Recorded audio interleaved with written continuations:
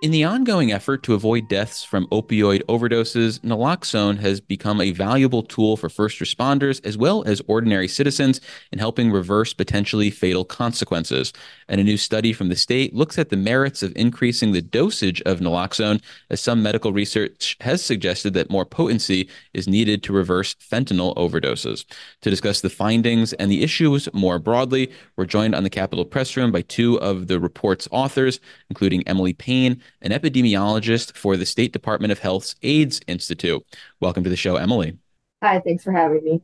And also with us is Dr. Sharon Stancliff, Associate Medical Director at the State Department of Health's AIDS Institute. Welcome to the show, Doctor. I'm happy to be here. Thank you. So what was the impetus for a study of the effectiveness of a 4 milligram dose of naloxone compared to an 8 milligram dose of naloxone? Well, really, it came from the fact that we at the State Health Department have an opioid overdose prevention program, which provides naloxone to community organizations throughout the state. And through that effort, we provide some different formulations. But when the new 8 milligram product got approved in 2021, we weren't able to find any data that actually could show us what impact this might have. So the main goal of our evaluation was really to determine whether higher dose intranasal naloxone, the 8 milligram product in this case, would be included as a part of the products we offer through our opioid overdose prevention program and also through our standing order, making naloxone available without a prescription statewide. So how did you go about collecting data to understand the effectiveness of an 8 milligram dose versus a 4 milligram dose? Well, collaboration was really key for this effort. So we worked with the New York State Police, who is they are one of our highest contributors to our law enforcement naloxone database. So throughout the state since 2014, law enforcement have been providing information each time they administer naloxone. And New York State Police is one of those organizations. And with their statewide reach, it really allowed us to utilize that to get more participants in the study or more people who had administered naloxone through one organization only. So, three of the New York State Police troops located in the Capital Region and the Hudson Valley region of the state were given the 8 milligram naloxone product, where the other eight troops continued to receive the 4 milligram product they had been receiving. So as part of this study, then, would it just be up to the troopers as they responded to an incident to determine this 4 milligram dose wasn't enough? I need to give them another 4 milligram dose, or in the case of an 8 milligram dose, an 8 milligram dose is not enough, and I need to give them up to 16 milligrams, for example. Exactly. So three troops only had the 8 milligram dose, and then the other ones only had the 4 milligram dose. And they are trained on a regular basis to give a dose and then to wait to see if it works or not, and then to give a second dose if they determine that it's needed while they wait for EMS. And for the purposes of naloxone, when we say it works, what does it mean that it's working? Is this just about restoring normal breathing, or is this the person actually goes, "Oh, I'm awake. I go, thanks God, I saw the light. Thanks for bringing me back." I'm so glad you asked that question. Naloxone will reverse the effects of opioids and start the person breathing again. But if they'd had alcohol or sedatives or a common additive to what is all fentanyl out there these days, xylazine, they may still be very sedated. And so one needs to differentiate. They're breathing now, even if they're still sedated. And that's probably one of the reasons that people are very prone to giving two doses, because it's about respiration, not conversation. We want them to breathe, and with EMS on the way, the rest can be taken care of later. So, based on the study that you conducted from March of 2022 to mid-August of 2023, what were your takeaways? I think one of the biggest takeaways, more is not always better in this case. Those who received the 8 milligram product received the same number of doses as those who received the 4 milligram product. So in the end, they actually received an average of almost double the amount of naloxone in milligrams as those who got the 4 milligram product.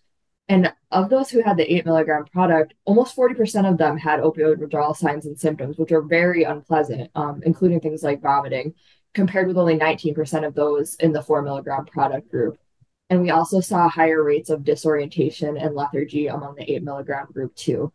On the other hand, though, another thing that was a huge takeaway was that 99% of the people administered both products survived. So in this case, it's really important for people to know no matter which product of naloxone you have, if you encounter someone experiencing opioid overdose, that naloxone should be used and is effective at reversing opioid overdose. Right. And I think we should say a little bit more about withdrawal symptoms. People often say, oh, it's better to have withdrawal than death, which I would agree with. However, there may be some real unintended consequences of putting people into more severe withdrawal than they need to be. We certainly will see that people may be more reluctant to use the naloxone. They may go out and use more opioids to try to overcome that blockade, which, when it wears off, can be dangerous.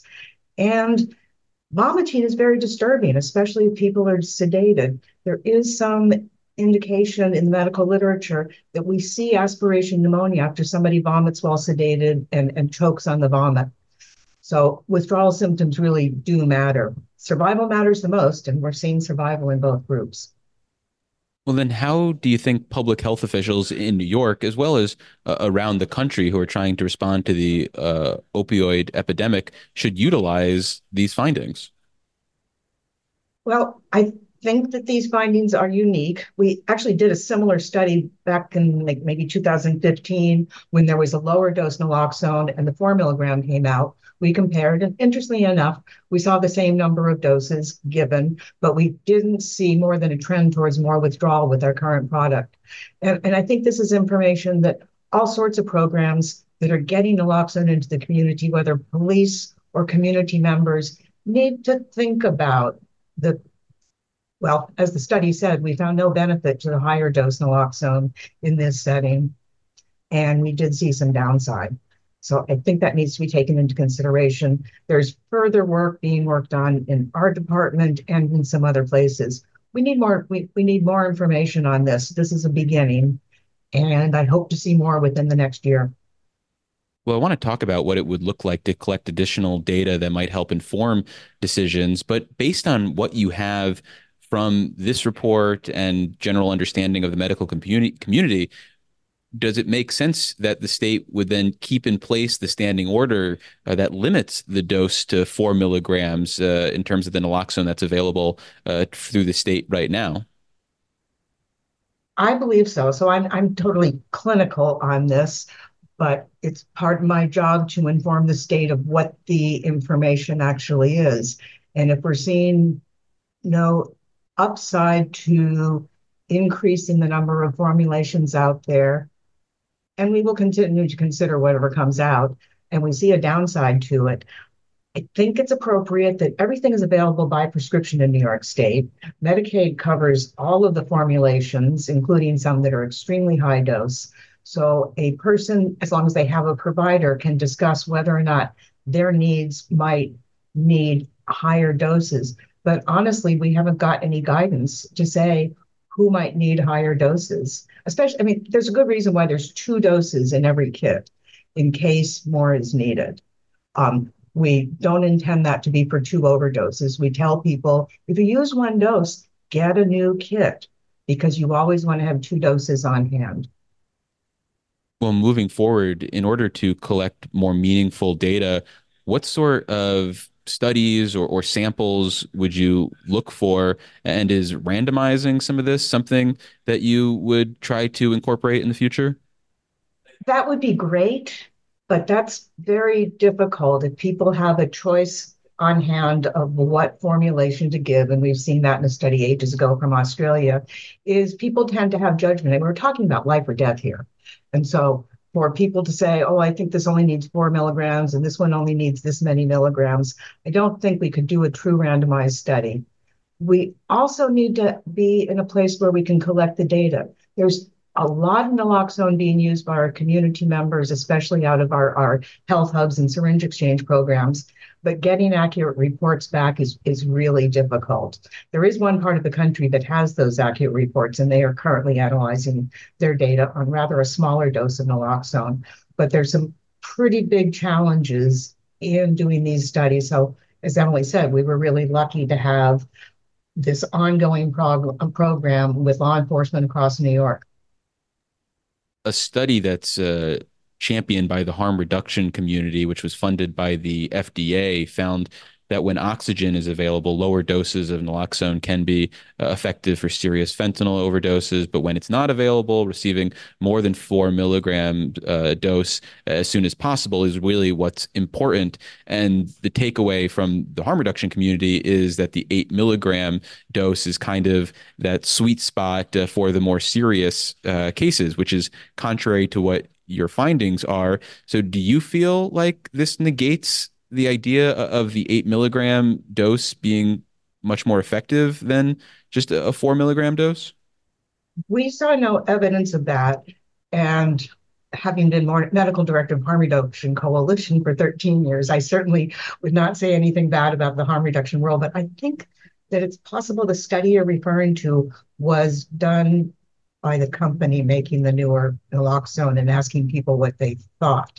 You're absolutely right about oxygen being key when you've got it.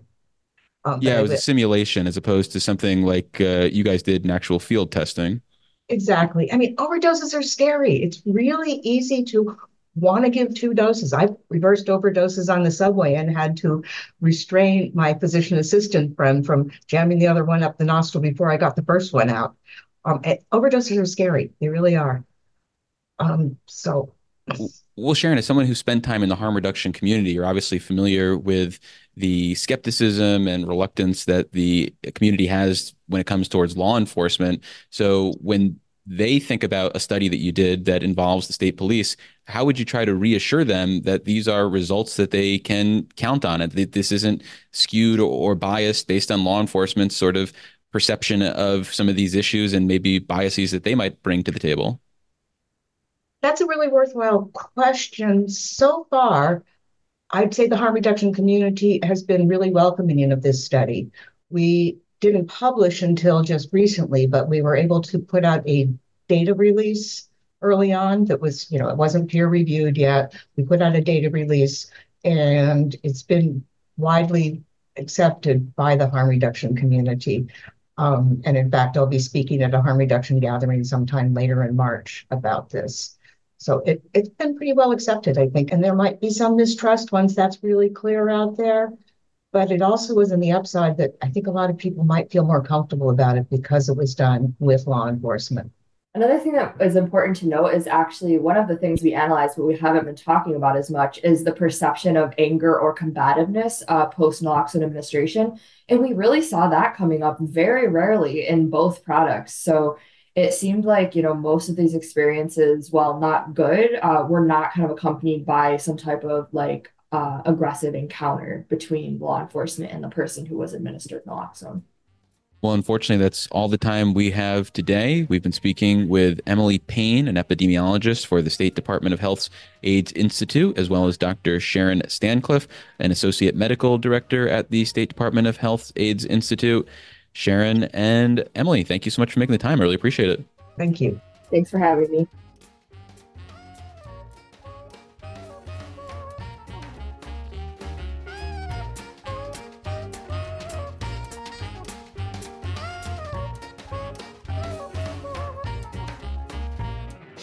Support for the Capitol Press Room provided by the New York State AFL-CIO, a federation of 3,000 unions fighting for working people by keeping New York State union strong. Visit unionstrongny.org for more information.